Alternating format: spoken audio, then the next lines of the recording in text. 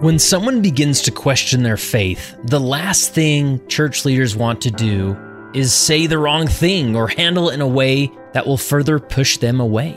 With so many historical concerns or doctrinal questions, what is a leader supposed to do? I'm happy to report that Leading Saints is here to help with the Questioning Saints Library. This is a full library of 20-plus presentations related to how to minister to an individual who is questioning their faith. We cover topics like how to answer tough questions, maintaining relationships when someone leaves the church, and how to embrace doctrinal ambiguity. If you want to review all the sessions from the Questioning Saints Library at no cost for 14 days, simply go to leadingsaints.org/14. That's leadingsaints.org/14. While you're at it, we'll give you access to all of our virtual libraries that cover several leadership-related topics. So click the link in the show notes or simply visit leadingsaints.org/14. Today I'm in Provo, Utah with Brother Russell Osguthorpe. How are you? Very well. How about you? Good. We were just sort of joking about your last name, that it only took the church 5 years of you as Sunday school general president for us to nail it. Right? I'm still surprised when they can pronounce it correctly. What's the background of that name? Where's it come It's from? all British. Wow. So, yeah, my ancestors came from England, and as far back as we can go, Osguthorpe is English. There's even a little town called Osguthorpe, England. Yeah. Very small town. Interesting. And you've been spelling it to doctors' offices and dentists your whole life, right? We spell it every day. People always say, "Thank you for spelling your name." And I say, "Oh, we're used to spelling." Yeah, I bet. Now, obviously, most people know and are familiar with you, with your work in the General Sunday School Presidency. Maybe just take us back to that moment. It's like, how did that calling come to be? Is there a story behind that? Well, it certainly came out of the blue for me. I was in my office and at BYU, and I got a call from the Office of the First Presidency asking me if I could come and meet with President Monson at 2 p.m. on that. I think it was a Thursday. That same day? No. Oh, okay. It was like the next day or whatever. Gotcha. 2 days later. I can't remember. And so I said, well, yes, I can come meet with President Monson. Yeah. So I walked into his office, and when I crossed the threshold, just after opening the door, he looked at me and he said, broad shoulders. That is very good.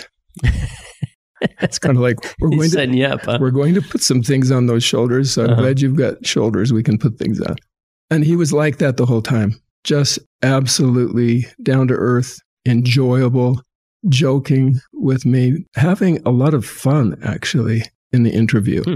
And Elder Nelson at the time, Russell M. Nelson, was the managing director of the priesthood department, which was called the priesthood department at that time. Now it's called priesthood and family department. And so he was there, and President Monson, so both of them. And it was President Nelson who eventually set me apart. President Monson asked him to set me apart after one of his counselors had set apart my other counselors. Then he asked President Nelson to set me apart. So, really? Yeah. And so your counselors were set apart before you? Oh, wow. And then I was set apart as the president. Yeah. Interesting. And so walking into that calling, like I'm always intrigued by these positions, these, general positions that have counselors that you can pick from anybody in the world to be your counselors. That's right. In theory, right? So what was the process of choosing counselors like? Well, it's not easy because, again, the field is so white already to harvest. Yeah, I bet. There are so many people who would be magnificent. And you come up with possibilities and you discuss those possibilities with the brethren. And the brethren sometimes give counsel back and suggestions. And then you go about the process of inspiration and being inspired as to who ought to be your counselors. So it was a good process. I had been through it other times. And this was a very good process with a lot of counsel and a lot of divine help. Yeah. And walking into that position, I mean, where do you even begin? I mean, I would expect some revelation came and some direction from heaven, but what did you hope to accomplish on day one? Well, right after I got called, President Monson he looked at Elder Nelson. He said, now, Elder Nelson will now take you up to his office and introduce you and kind of orient you to the calling. we sat down in Elder Nelson's office, and Elder Nelson said, Brother Osgathorpe, you have been called to improve learning and teaching in the entire church. The broad shoulders again, right? And I felt like saying, could you rephrase that so that it's a little more doable? That sounds just a little daunting, to say the least.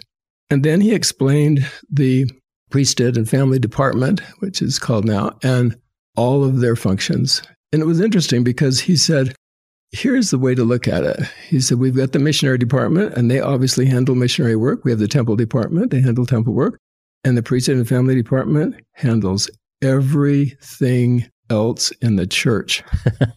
And that's why all of the general officers are in the priesthood and family department, the primary, the Sunday school, the young men, the young women, the relief society. Everybody is connected to the priesthood and family department because all the curriculum, all the meetings that are held, in other words, that department affects every single member of the church.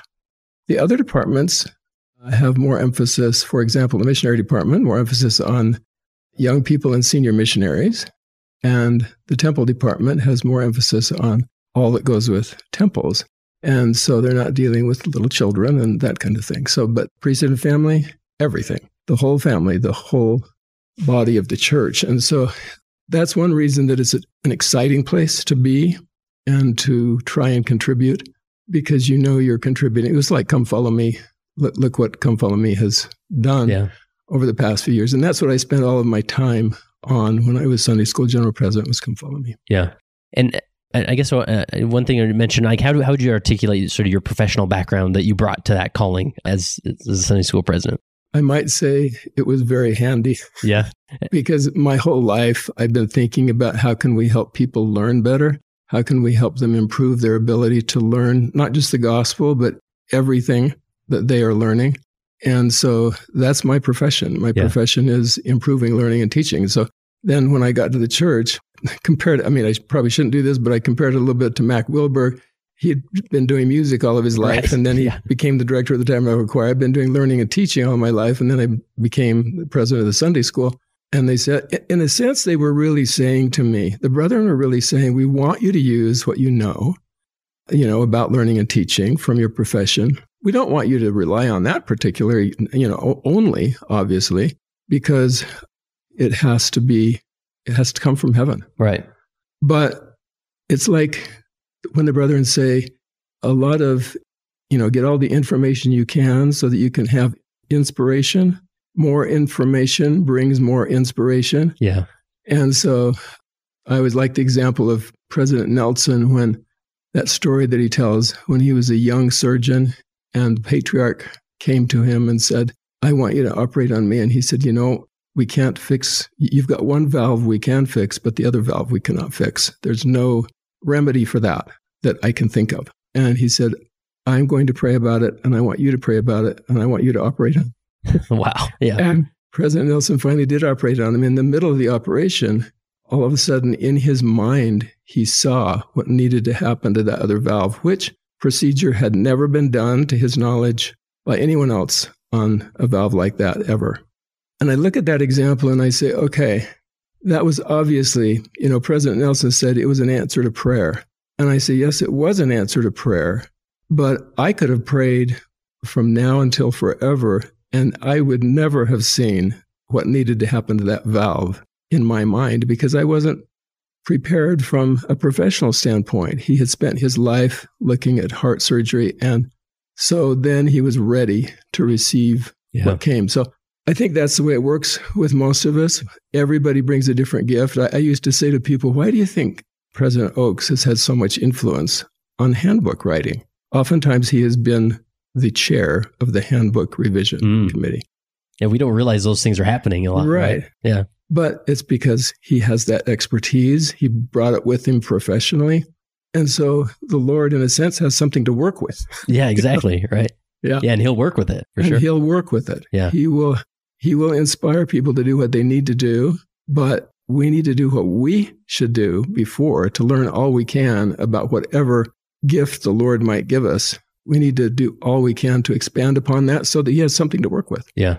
And so it was the majority of your career like at BYU in teaching or researching around this topic? Or how would you specifically describe your career that led to this? Yeah, well, I started out my career at the National Technical Institute for the Deaf in New York. So I was there for 4 years as a faculty member, working with deaf college students. And so I was trying to help them get the most that they could out of, we call them cross-registered classes. In other words, you've got a deaf person sitting next to a class, classmates of all hearing students. And so how could we help them succeed in that environment? And so we kind of developed support services for them to improve their learning. So that's how I kind of got started with my career. And then I came back to BYU and I did all kinds of things actually at BYU. I did a lot with special education, trying to help them improve their learning, and with teacher education. And I kind of had to follow my research followed what I needed to learn at the time. And that's really, in a sense, what happened with this book that we're talking about. I like to write to learn myself. In other words, if I have to write something, then that means I'm really going to have to get an understanding of it. And so when something puzzles me and perplexes me, I look at it and I say, okay, what could I investigate? What could I do research on that is going to help me learn what I need to learn?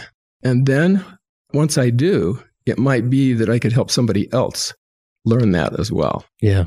Yeah, that's really helpful.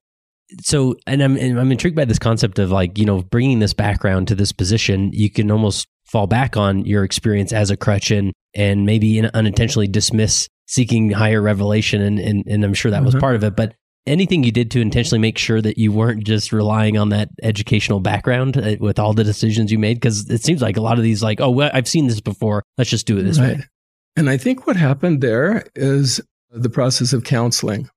So Elder Paul Piper used to explain, people would say, oh, you did come follow me. And he would say, well, we each put our grain of sand on the table. Right. Yeah. And then it developed into come follow me. We each contributed our piece. And the people sitting around the table did not have the professional background I did. In fact, a lot of the time, I felt like they were relying too much on my professional background and not enough on their own inspiration at times. So I felt like saying, hey, don't expect me to have all the answers here. This is something that needs to come from God, and we need to do all we can to rely on Him and His help as we go through this. But as everyone counseled around the table, coming from very different backgrounds, somebody might be, someone was like Elder Craig Christensen was in the car business. And so he came at it from a different standpoint than someone else who perhaps was an attorney or whatever background they had. And so I never really felt through the whole process of Come Follow Me that I had to squelch my professional background and make sure I didn't rely on it too much. I kind of drew everything I could from it. But that wasn't enough, because my professional background is not just about gospel learning. Gospel learning is unique. It is very unique. And it's like in one council meeting we had with all the Area 70s. I was in Area 70 at the time, but it was just before I was called as Sunday School General President. And Elder Bednar was speaking, and he said, brother, this is what teaching and learning is all about in the church. And he went into this, and I said, oh, that's what I need. That's my answer. And so I quoted him in my first talk, and it was like, thank you, Elder Bednar. He didn't get that from his professional background. He's talking about gospel learning, which is very unique, where we bear testimony, where we invite people to live a new principle, where we have doctrine. Well, that doesn't come from a professional background. You don't talk about doctrine and testimony. No, you don't talk about those things. But there are corollaries, in learning research that can help with all of that and say, well, how do we give an effective invitation? How do we ask a good question in gospel learning? And how can we bear testimony throughout the time that we teach so that people are uplifted and edified? Yeah.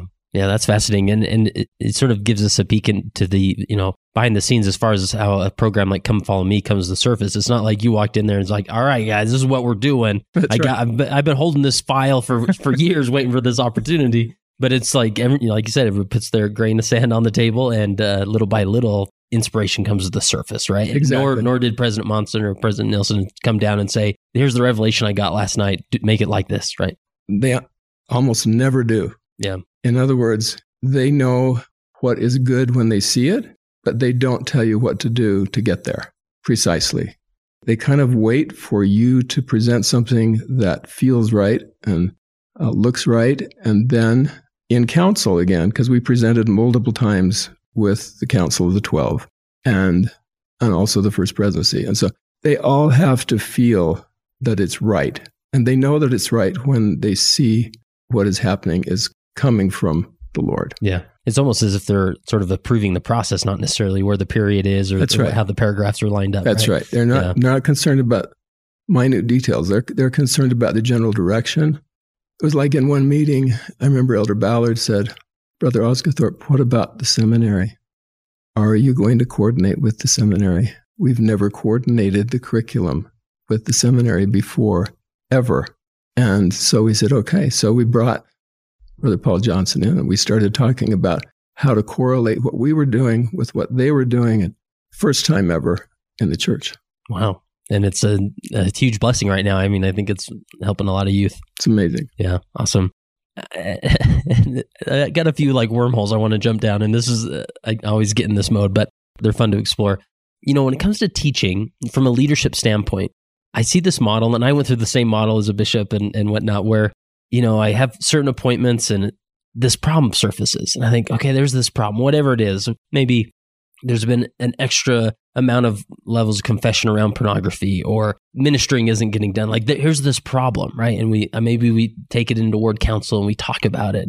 And finally it gets to a point of saying, okay, there's this problem. We need to address this problem. And so let's get everybody in a room. All right. So we have maybe a fifth Sunday or give a special sacrament talk. Everybody's in a room. I'm going to talk at you for 40 minutes or whatever. So this problem goes away, right? And then what happens is everybody listens, and maybe they're a little distracted. Then the problem doesn't go away. And we think, maybe I need to talk at him more. So let's get another, you sort of get in this rat race of a trap of like, I'm telling them the problem. I'm telling them how to solve the problem, but the problem's not being solved. So this component of not just teaching, but like trying to motivate and influence while teaching is a daunting problem that a lot of leaders deal with. Any thoughts come to mind? I know this question is from left field, but I'm curious. No, that's a really great question. And yeah, I've thought about this a lot myself. Good. And so even in Come Follow Me, when we developed it, one of the articles that I wrote during that time, I called it, "The Lesson is Inside the Learner."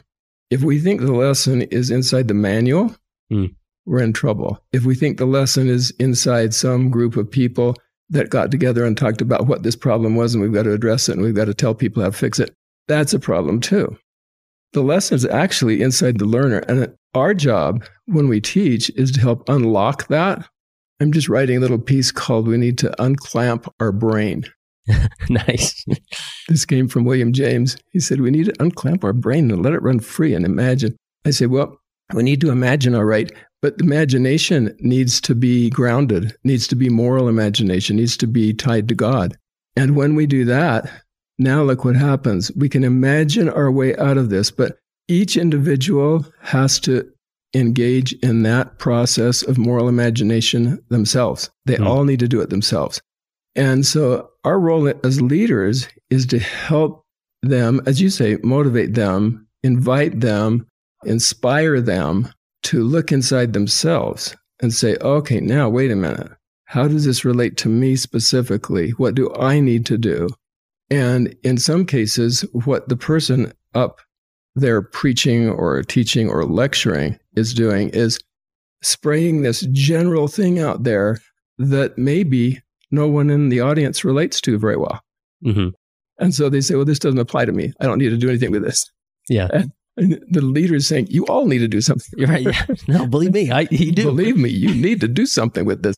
And in actuality, the only way that that can happen is if they get their own inspiration from the Holy Ghost to say, this is what I need to do. regarding this principle of the gospel, whether it be tithing or pornography or whatever it is.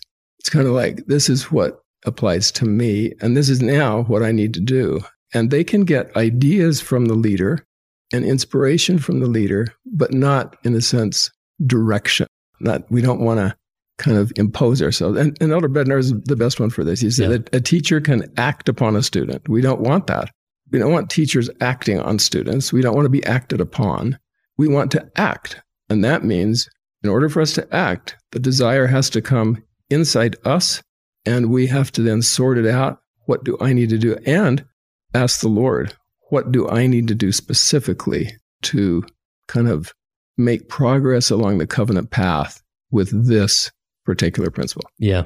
And I think the scary thing for a leader about this concept of, the lesson in the learner is that sometimes that lesson wasn't the lesson that we had for them, right? Like you said, Right. I wanted to act upon them with this lesson. Like, temple attendance needs to improve, folks. Like, that's what I'm bringing you here today, right? But someone may draw upon certain doctrines and they're inspired or directed, or that lesson leads them maybe not necessarily going to the temple double amount of time in a month, right? And so it can be frustrating when we sort of bring our agenda to that dynamic as a leader of saying, I'm trying to influence you and almost manipulate you to do something. Right. And even if we say we want to motivate people to go to the temple more, we want to do this. And this is a great example, because the other day, well, not too long ago, in church, I said to the elders quorum president, I said, do you think it might be helpful if I demonstrate using media how to make a temple appointment? We have a ward with a lot of older people. And I was very convinced that we have people not because they don't desire to go to the temple. Right. They don't know how to get that appointment. Yeah. and so he said, okay, let's do this. Let's teach each other that, because I asked, how many need help with this? Quite a few needed help with it.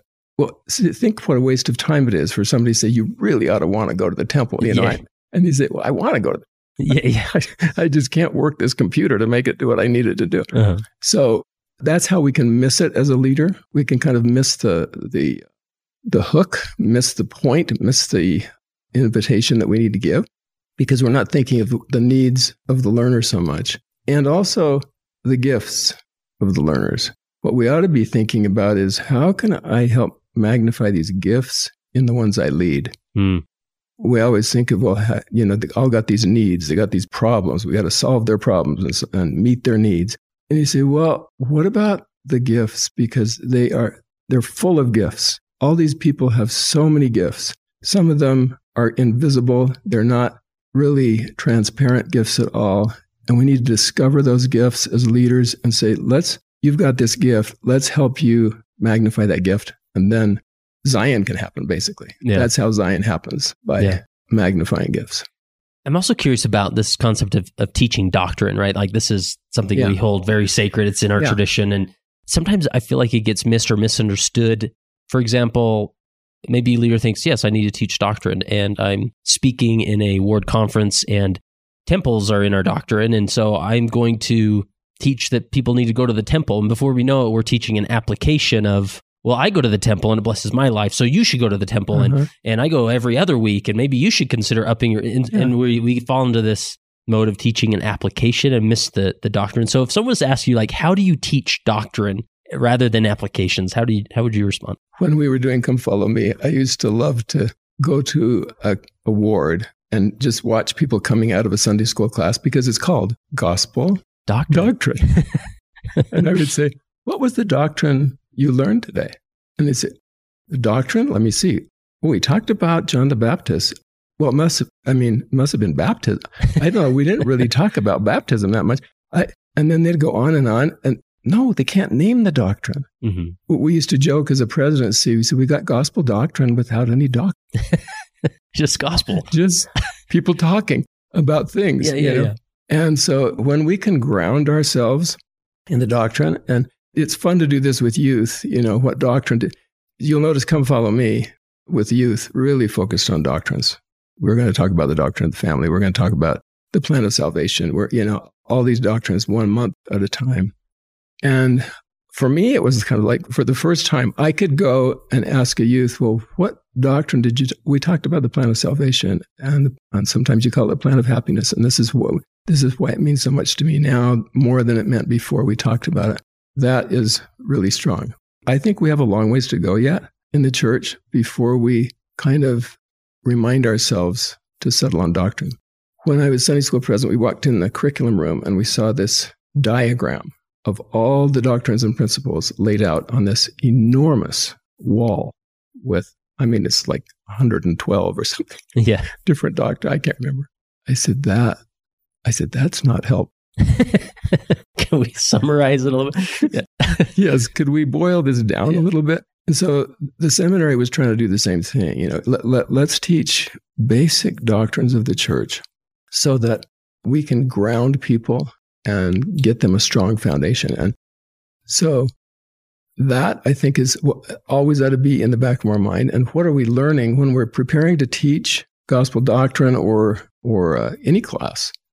What do I learn about this doctrine as I'm studying? If I'm not learning anything when I study it, if you're giving a lesson on tithing and you say, well, it's 10%, and that's it, man. Yeah, there it is. There it is. We've got another hour left. Yeah.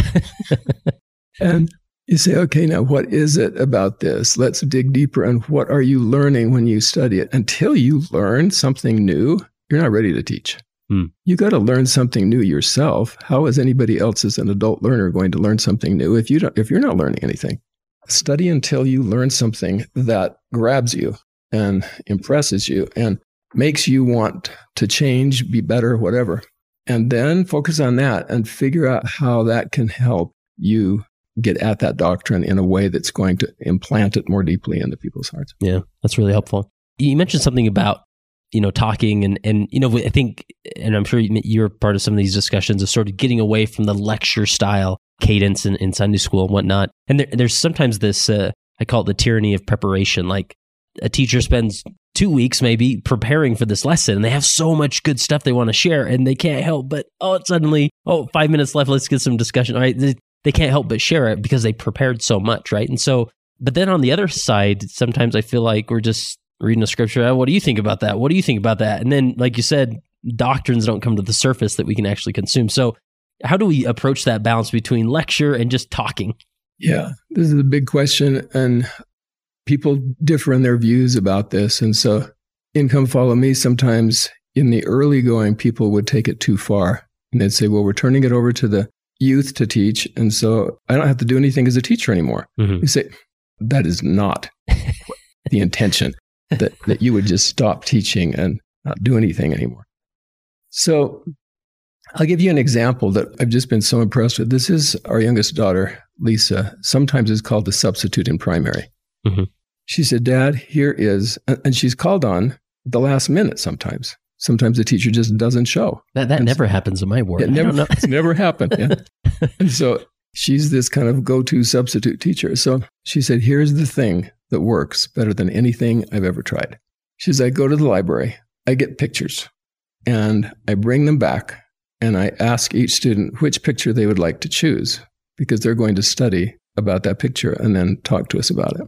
And she can do it with young children, older children, whatever. Mm-hmm. And so she does that. And then she says, okay, you got time now. And you'll probably want to refer to a scripture or something. And sometimes the scripture's on the back of the picture or whatever. So you'll probably want to do that and kind of get in your mind what you want to teach us about that picture. She said, it works every single time. She said, they're the best classes I've ever had. And think of her preparation. Now, in many ways, she probably sells herself short about preparation because she's got a lot of preparation inside her that allows her to comment and reflect with the students. Mm-hmm. But she didn't sit down and get into, 4 different books on the subject and then bring a wheelbarrow full of materials to class. Yep, right. And so each student stands up. She says, this is what happens, Dad. At the end, it comes to unity. There's some type of unity of doctrine that comes out that they all start to focus around that I didn't know at the beginning they were going to focus around that. It is one of the best examples to me of the lesson is inside the learner. Every kid in there has something that they're thinking about around that picture. When you give them a chance to get that out, then you kind of can then see this collective faith starting to build. Elder Bednar talks about collective faith. Mm-hmm. And when that happens, now they're all helping each other and prompting each other, adding to each other's comments. This is learning and teaching in the gospel sense to me. Yeah. A lot of what we do is not. A lot of what we do is kind of random comments. Yeah, yeah. And there's such a fine line with that because, like you said, you want the lesson of the learner to come out and to be shared, right? And so that requires some type of dialogue and discussion. Right. And as a teacher, maybe, and I remember those moments of teaching where somebody says something and you say, that story, that comment reminds me of the doctrine of redemption. Yeah. Wow, I'm going to write that down. And now you're highlighting these doctrines that are coming from the lesson of the learner, right? Exactly. Yeah. Totally. Awesome. I once had when I was mission president, we had a visit from a 70 to our mission. And he went to the board and he just asked, he said, I want to know what you have been learning about missionary work during this past month. And a hand would raise. He'd write that on the board. He would then write another one on the board. He filled the board with all of these things, but he organized it kind of in a very interesting way. He kind of coalesced it, collapsed it, combined it, so that when people made a comment, he would kind of figure out like what it related to and how it fit. Mm-hmm. And so he was creating this incredible diagram of missionary learning that they had been experiencing. After that was all over, at the next zone conference, I said, when Elder so-and-so did that on the board, I said, which of those principles did he come up with? He said, none of them. I said, think about that. Do you think he has a lot of knowledge about all of those principles that you came up with? He didn't really come up with any of those, but he drew them out of you and kind of helped you realize what you'd been learning. And before that, you probably didn't realize that these lessons were inside you, but he drew it out in a way. It was beautiful. Yeah. I would love to see it over and over again. Yeah. And I know many people are probably saying, well, Brother Osgood, people aren't reading the lesson, right? Like they're not preparing. And so they have nothing to say, but it really doesn't necessarily require that to dive into specific doctrines, right? No, it doesn't. Yeah. And no, they hadn't prepared a lesson that day, those missionaries, but they had been performing their duties as a missionary. Yeah. And you learn some things about God, about yourself, about doctrine when you're doing that. And so he said, he was kind of in a way saying, let me show you how much you have learned. Yeah. That's empowering for a learner. It is empowering for a learner. It wasn't a thing of saying, oh, you got the wrong answer. Oh, you're not giving what I'm thinking of. You're not giving the right. I have a different way of thinking of it. No, none of this. Like Elder Bednar always used to say, guess what's in my head stuff. Yeah. No, guess what's in my head. So it's kind of like, I want to know what's in your head and your heart. Yeah. Yeah, that's powerful. Really good. All right. I appreciate you entertaining these questions, but I would get so many emails from people saying, you talked with Brother Osgood, but you didn't talk about teaching. Come on, Kurt. So the last sort of teaching question I have or angle is, now going on the lecture side, as far similar to like speaking in general conference, which you've had the opportunity, where obviously you're not looking for raised hands or comments from the audience or elsewhere. So what did you learn from teaching or teaching and speaking in general conference? So much. There was a counselor in the Relief Society presidency, and she said, when you stand at the podium in the conference center, you are in a different realm. It's kind of like you leave reality. Yeah. I don't know how you people do it, to be honest. No, truly. No, we didn't know how we do it either. Yeah, exactly. And so here's what I learned. One thing is you have to be open to correction because your talk is reviewed. It's eventually reviewed by the Office of the First Presidency. They have some people to review it there and it gets approved. People say, well, do they give you the topic? No, they don't give you the topic. Mm-hmm. They don't give you the topic at all. You are free to choose the topic. But there are, in a sense, helpers there to help you with the talk and edit it. One of the first talks I ever wrote, someone from Correlation came to me and said, Brother Osgood, it was the first time we'd ever had interaction. So they didn't know me and I didn't know them. And they said, I hope this isn't offensive to you, but we're kind of thinking you might need to revise your title a little bit. And I said, oh, so you love my talk, except the whole point of it. Is that Thanks a lot. Right? You don't like the title. That's only a minor thing. And no, I don't mean that. I said, I'm playing with you. I said, I've never written anything in my life that didn't get edited. I've been edited to death. I said, he says, well, this is our idea that we think might help you.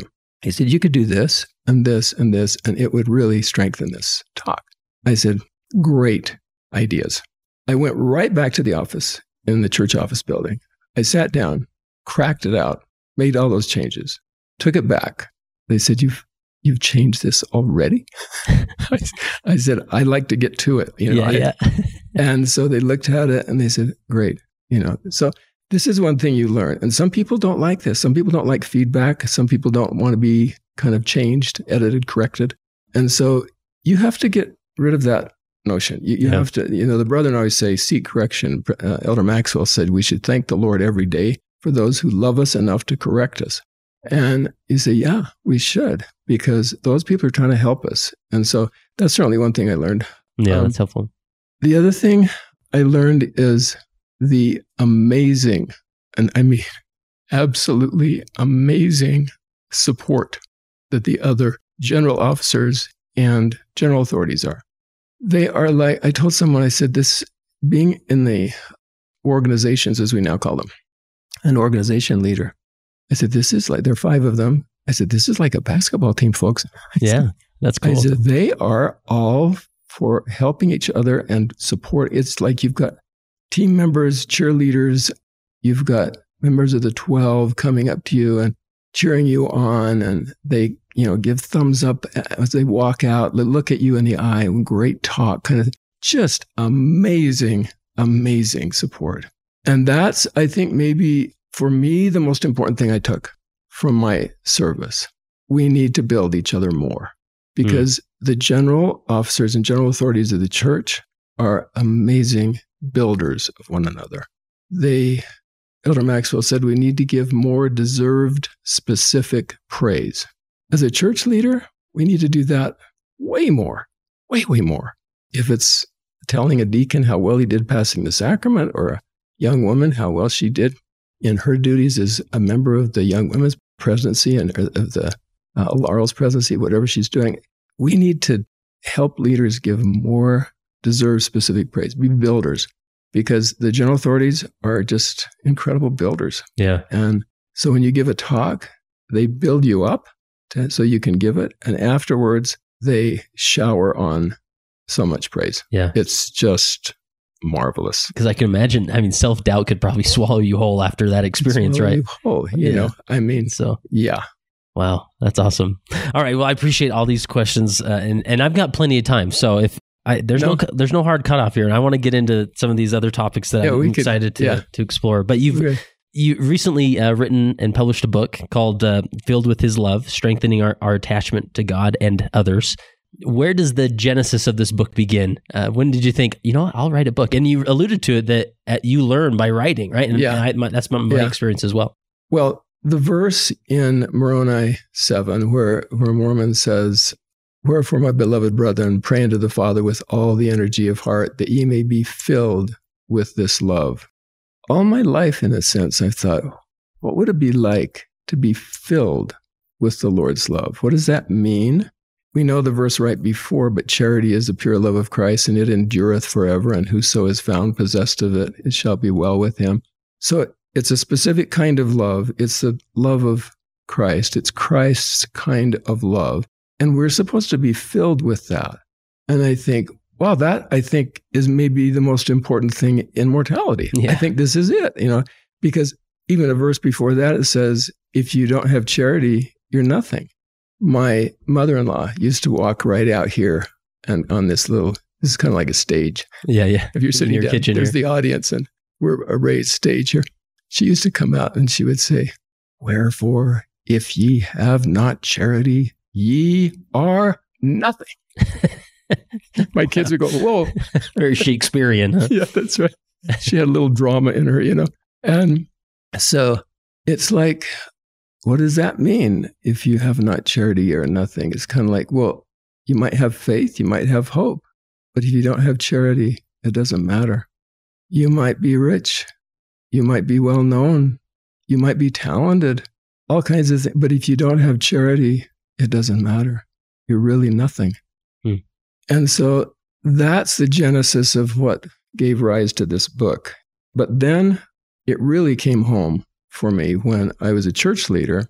As a stake president of a young marrieds stake, I told the bishops, I said, please, if there's anyone considering divorce, I want to see them before they get divorced. As a stake president, I would just like to talk to them and see what's going on, what's happening. And so I did. I did that. And I saw a lot of young marrieds. This was usually in the first year or two of marriage. So they were new at it. And some of these things perplexed me. I mean, some of these relationships were just really difficult to figure out. It's like, why does this young man not get along with this young woman? And what's causing this rift between them? And they could oversimplify and say, oh, it's just communication. We just don't communicate very well. Obviously, it's more than communication. There's something going on way deep inside, and I didn't know what it was. But then time went on, and, I was a mission president, companionships. How's the companionship going? Well, President, it's not going very well. Yeah. Okay, what's going on here between you two? All of this started to say to me, relationships are it. Relationships are the source of our happiness. When you get to the end of life, what do we care about? We don't care about, how much knowledge we gained or, how much money we made or anything. We care about the quality of our relationships. Am I in love with my wife as much as I was before? Is my wife in love with me as much as she was before? Are we loving as a family? Do we love to be together? These things matter way more than anything else. And so I started to look at and say, what causes relationships, to have so much problem? Why do so many people have I was spending as a church leader, and it didn't matter what role I was in, it seemed. Most of my time was spent helping people improve their relationships or repair them, when they had broken. Yeah. And so I thought, okay, I've got to get into this more. And that's kind of when I started. This was years ago, kind of got acquainted with attachment theory, started reading more about it. And I thought, this is helpful. Yeah. As for me as a church leader. And even for people who have a break with God. And I say, now what happened? Someone leaves the church and I say, wait a minute. So do you still believe in God? I'm not sure. I don't know. I'm not exactly sure. I say, so you're not just leaving the church, you're leaving God as well. Well, I don't want to say it that way, but yeah, kind of. It's like, I don't know if I believe in God. Okay. Yeah. So their attachment to God got broken along with their attachment to the churches as a member. And so that started to intrigue me. And I wondered if anybody had looked at that from a professional standpoint, from a research standpoint, had they looked at attachment to God as well as attachment to people. And they have a lot. I bet. Wow. There's a lot. I mean, we're talking a great deal of research over mostly the past decade, some 20 years, but most of the past decade. Lots of people have been saying, okay, what causes people to leave their roots in religion and detach themselves from God as well? And so with one person one time, he said, it's the history of the church. That's what's done it for me. And I said, maybe it's more your own history that is causing this rift than the history of the church. Maybe it's not so much what Joseph Smith did. Maybe it's more what happened to you when you were young. Because when you describe to me what happened to you when you were young, I see huge red flags. Yeah. And I want to be clear, you're not saying that like the problem is not the church, it's you. You're saying like there's a deeper wound here in your life, maybe between you and your father, you and your mother, friends, your bishop as a child, right? Exactly. Let's look at that first Let's look at that first rather than start to blame this person or that person or that's powerful. Some event. Let's look at what's been your own developmental history as a human being. And when you do that, there are usually some insights that come about. And, I had a missionary one time who he started talking to me about his younger years. And he said, I resented my mom so much. I said, really? He said, She suffered from clinical depression. She never got out of bed. She never did anything. I basically had to raise myself. I had to do all the dishes. I would look out the window and I would see people playing. I see my friends playing out there, Frisbee or whatever, and I couldn't do it. I just developed this deep resentment. I think, okay, that's not good. And that's heavy, right? Like this is heavy, and it causes problems, and they don't realize it. The person doesn't realize it until they get older and say, wait a minute, why do I have trouble trusting people? Why do I have trouble depending on people? Or even God, right? Or even God. Why can't I trust God? Because I couldn't trust my dad. I couldn't trust my mom. They were not there when I needed them to be there. They were not invested in me. And I was talking with a therapist the other day, and he said, one of the things we're finding is neglect can be even worse than abuse sometimes. It's when someone's close to you and just neglects you and just says, you don't matter to me. I don't really love you.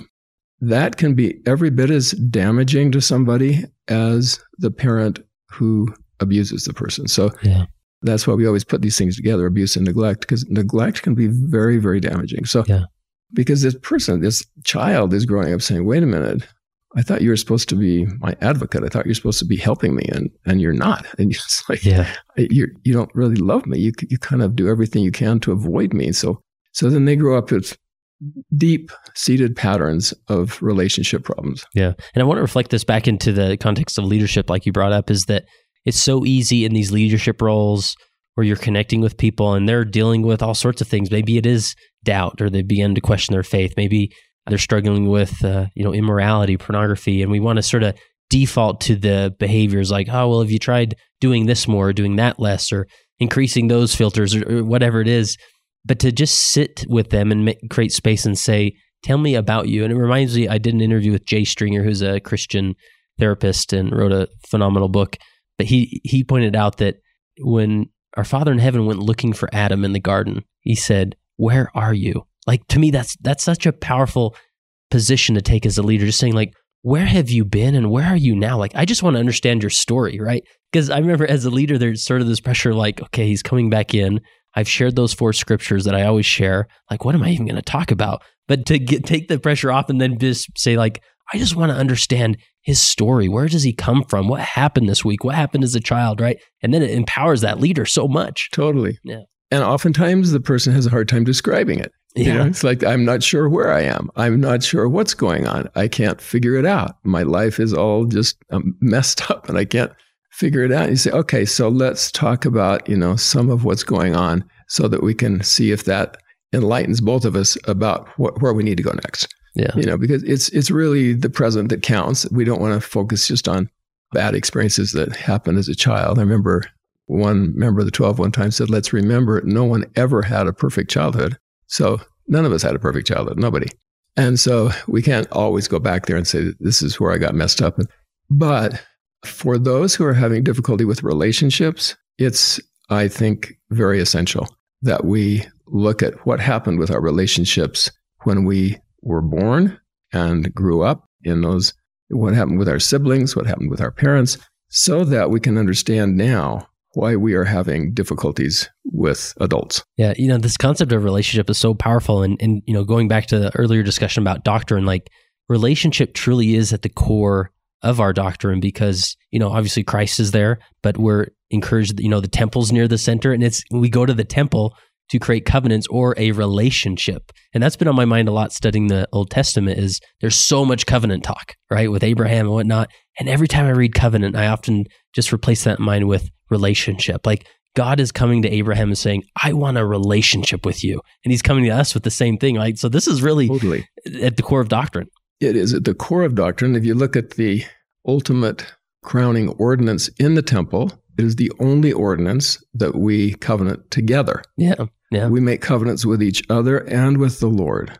So we have to do all those other individual covenants before, and that prepares us to do this ultimate crowning ordinance of the sealing power. And so, sealing ordinance. And so the Lord is trying to say, this is what counts. This is what really matters in life. The quality, not just performing the ordinance, obviously, because people can perform the ordinance and then have a horrible marriage. What counts is the quality of that relationship ongoing. Like right now, how do you feel about your wife? How do you feel about your husband? How do you feel about your children? This is what matters. And when those things are good, when I'm very convinced that when people have safe, secure relationships, when they feel whole and happy in their relationships, all kinds of trials can come to them, all kinds of difficulties, and they can withstand them quite well. But when those relationships are frayed and kind of fractured, then we've got trouble on our hands with whatever comes at us. And things are coming at us all the time in life. But when the relationships are strong and healthy, then we can withstand those things. Yeah. So anything else as far as this concept of attachment theory, in the context of helping, as a church leader, as people walk in, any other principle or is a way to unpack that more? Well, should I describe just a little bit about what it is? Yeah. So break it down. Attachment theory, and I've kind of made this little diagram that helps me. Cool. So I've got 4 little boxes in it.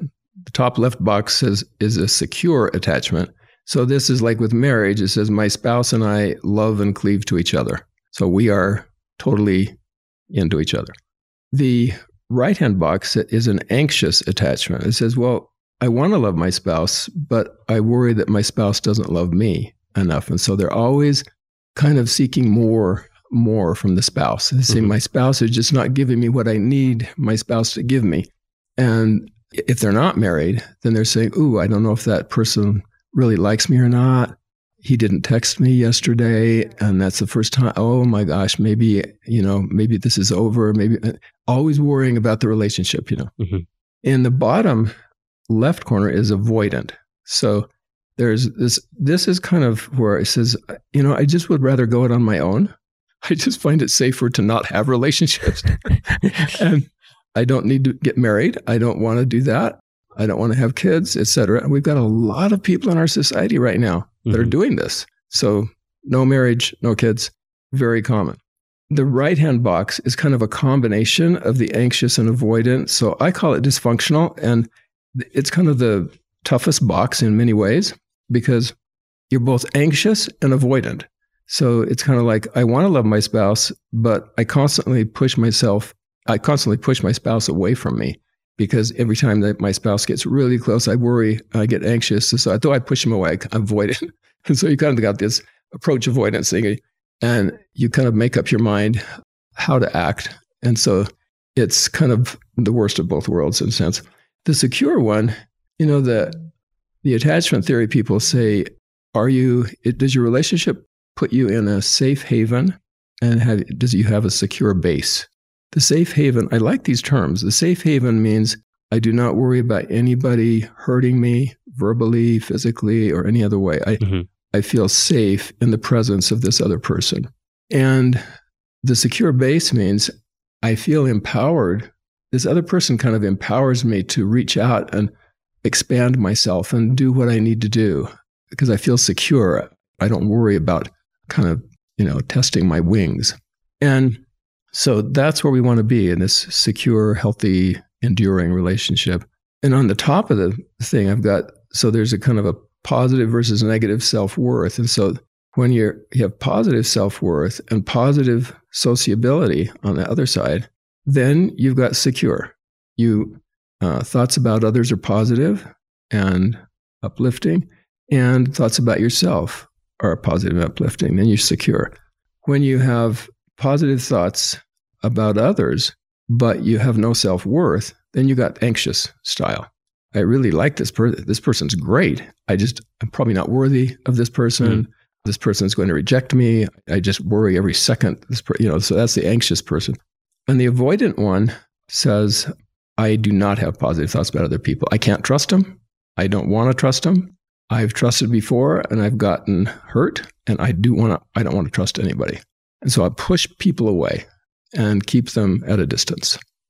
And so that's in the thumbnail sketch a little bit about attachment theory. So how would you suggest, as maybe you can reflect on personal stories of leading individuals, as maybe these young married couples would come in considering separating? I mean, how do you use this as a tool or framework to begin to help them? So you can see sometimes it's not very hard to see someone that's avoidant and doesn't want to trust anybody.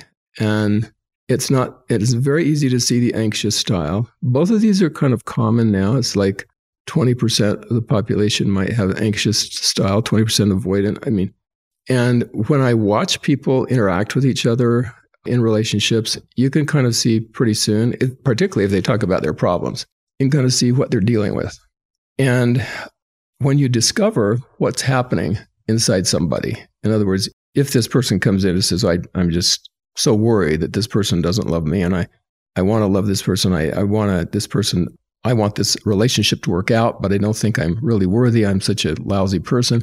You say, okay, let's work on that. Let's work on your own feeling of self-worth and see what the origin of this is. Let's stop this. You can't keep...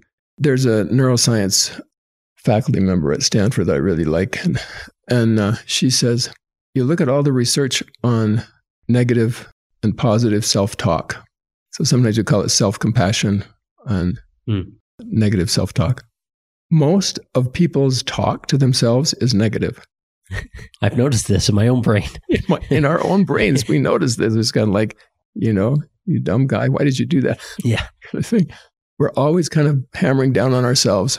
This does not help. And so the person with an anxious style does a lot of this. That's got to end. We've got to find a way as a church leader to help that negative self-talk end, stop. And that means they've got to kind of transform the way they deal with themselves, particularly with other people. And so I love this example she says, now imagine that, I'll put it in the context of the church, which she doesn't do, but I'll do that. She says, imagine that you've been called to minister to somebody who's dying of terminal cancer, and you go see them. And now just think through your mind, how would you respond to this person? What would you say? What would you do? And she says afterwards, I'm pretty confident that you were kind, thoughtful, uplifting to this person, doing everything you could to be a good minister. Now, think about yourself and one of your trials, one of your shortcomings, difficulties, painful things. How do you deal with yourself? Almost all negative. Yeah. You just say, well, it's my fault. Yeah. It's my own fault. I knew better. Right? I knew better. Why didn't I do that? And so you kind of hammer on yourself all this negative stuff. She says, if we could have as much compassion for ourselves as we have, when we're not doing well, when we have a mistake, when we make a mistake, when we have a sin or whatever, if we could have as much compassion for ourselves as we do for that person dying of terminal cancer, things would get a lot better. So as a church leader, I would feel free using such an example and saying, look, you're being hard on yourself.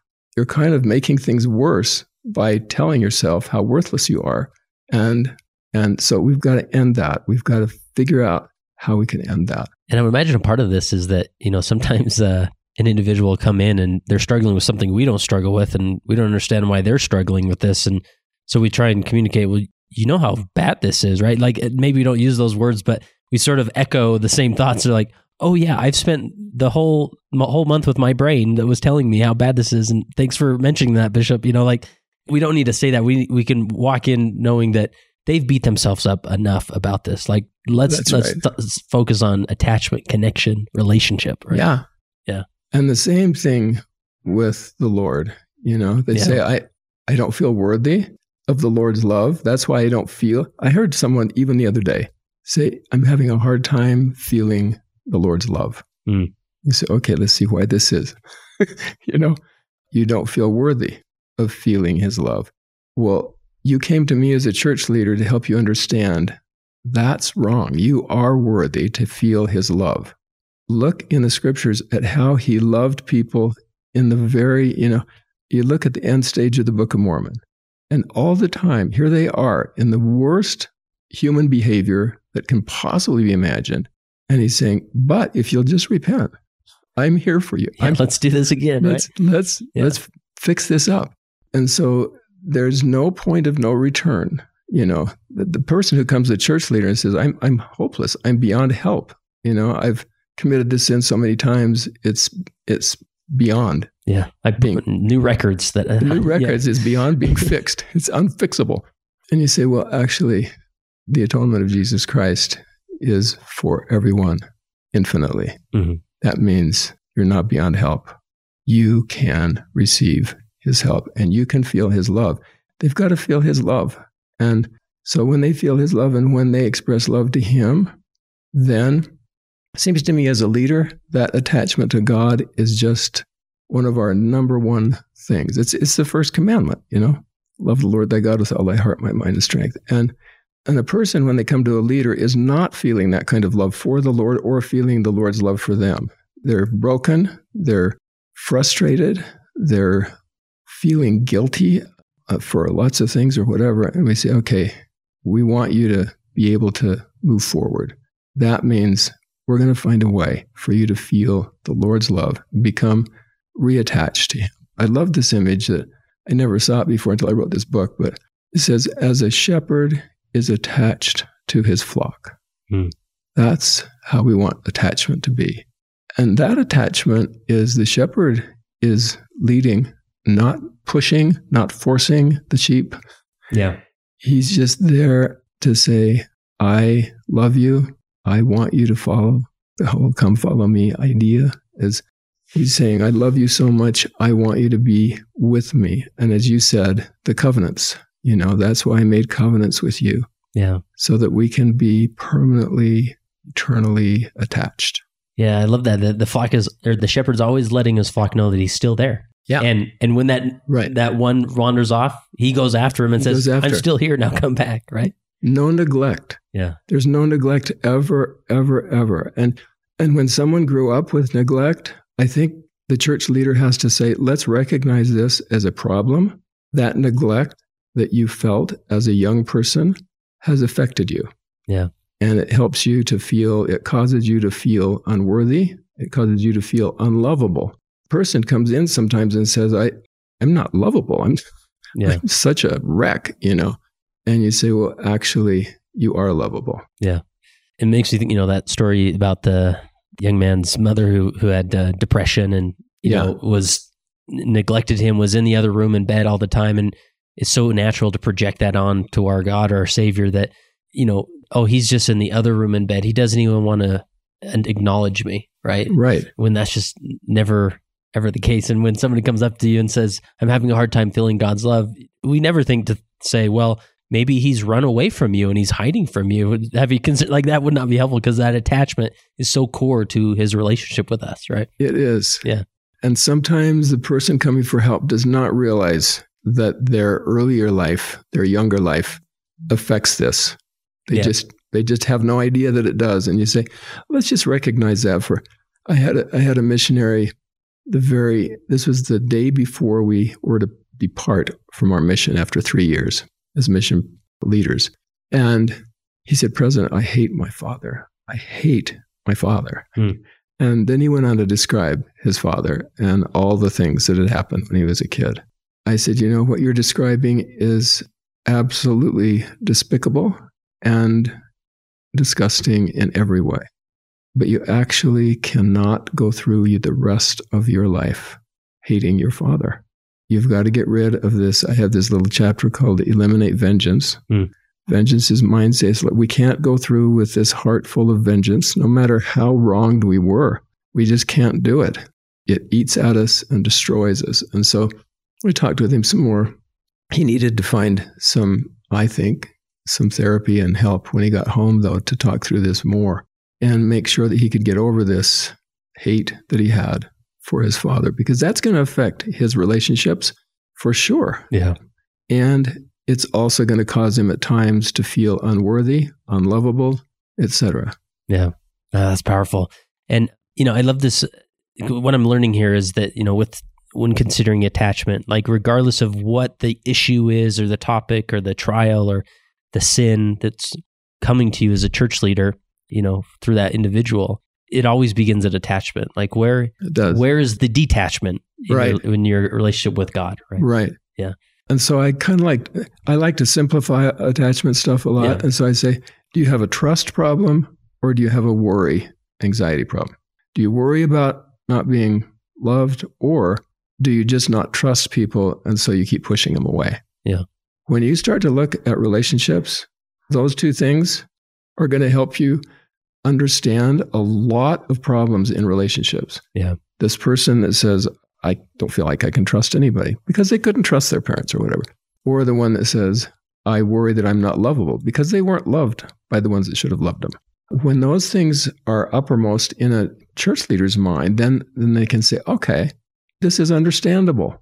The problems you've got right now are understandable, and they are able to be fixed. They are able to be helped with therapy. And so we can get you some help that is going to help you with this. I love this one study. It's so obvious, but I love this one study where he says, we did all these couples, all these relationship problems, and we had both avoidant and anxious styles of attachment styles going on here. And here's what we found. We found that all of these relationship problems could be improved, could be fixed, basically. What was the key? The person's desire. Did they really want to change? If they really wanted to change, we could say the same thing about repentance. Oh, repentance can't happen. You say, well, if the person wants to repent badly enough, repentance can happen. Yeah. But you've got to have the desire to do it. And as a leader, I can't implant that desire. I used to say to missionaries, I say, wow, stand up here and I'll give you a little shot of desire. Yeah. Because you don't feel like changing, and that's the problem. And so what are we going to do to help you get that desire? And that's a different kind of an issue. And so we have to help them get that. But when people want to change their attachment style, they can change. Yeah. There's no question about it.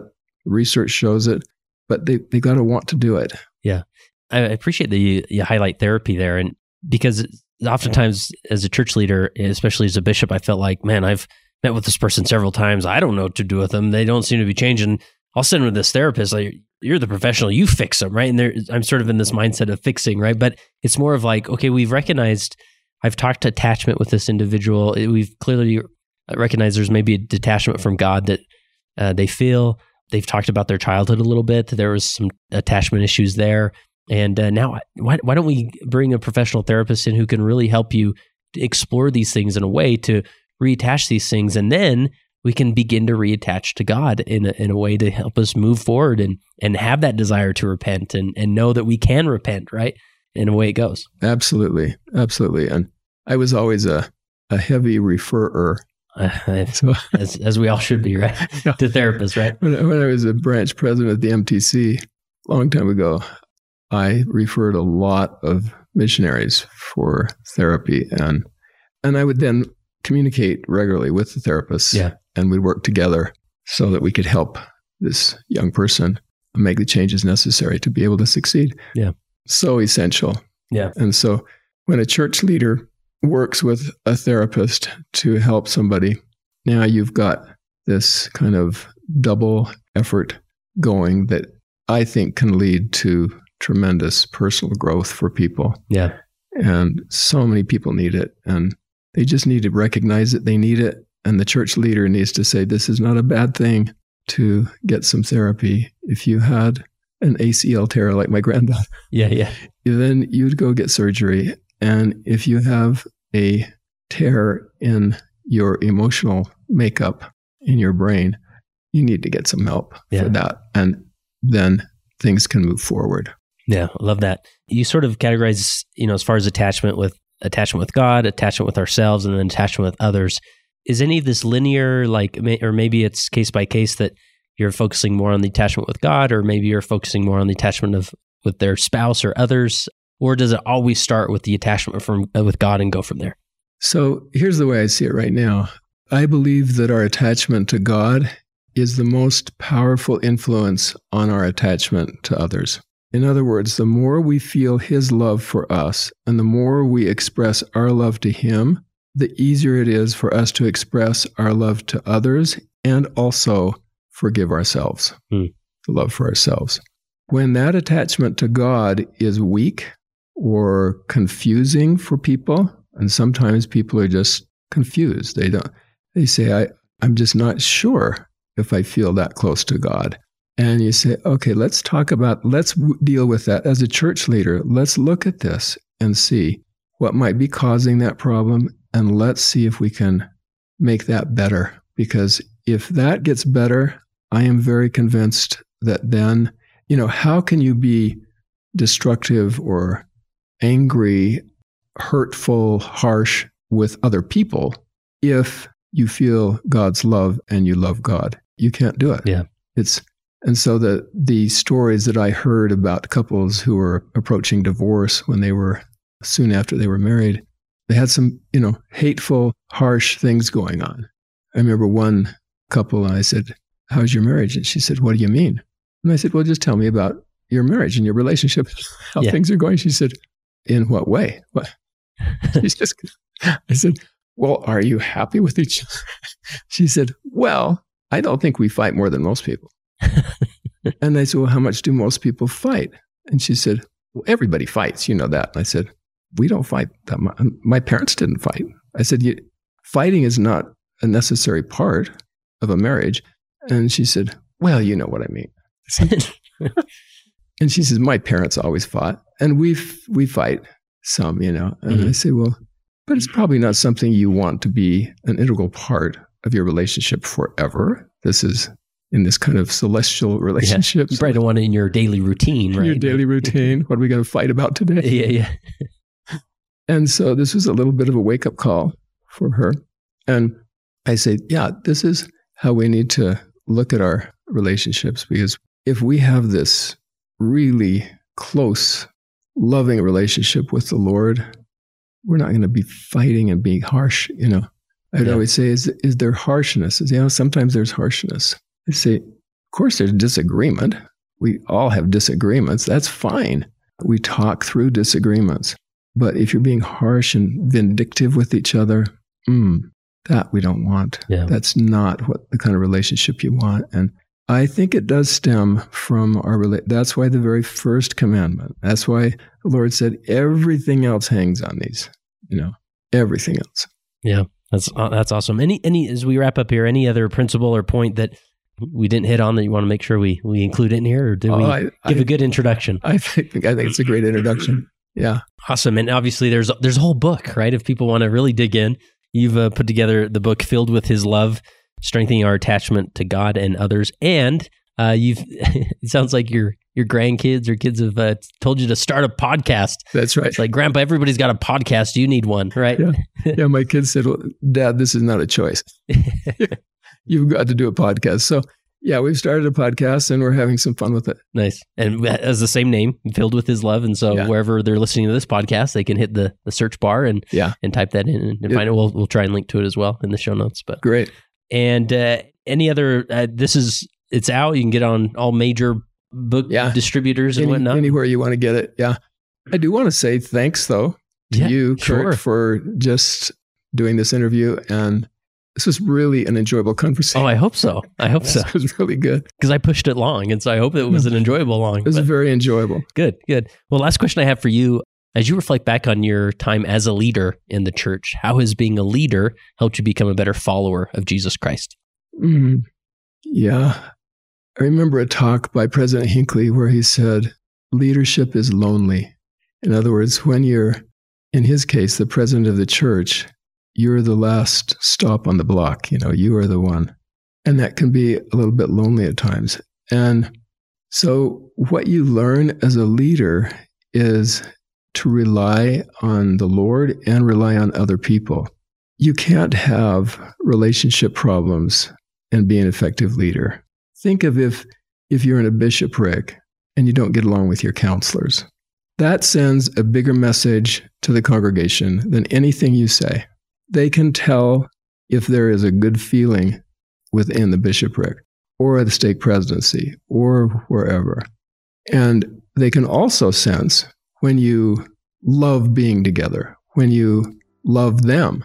And so being a leader helps you learn that following the Savior means to learn to love like Him. If we learn to love like the Savior loved, then our leadership will be not just effective, it'll be enlightening and uplifting and inspiring. And so I think that's what I learned.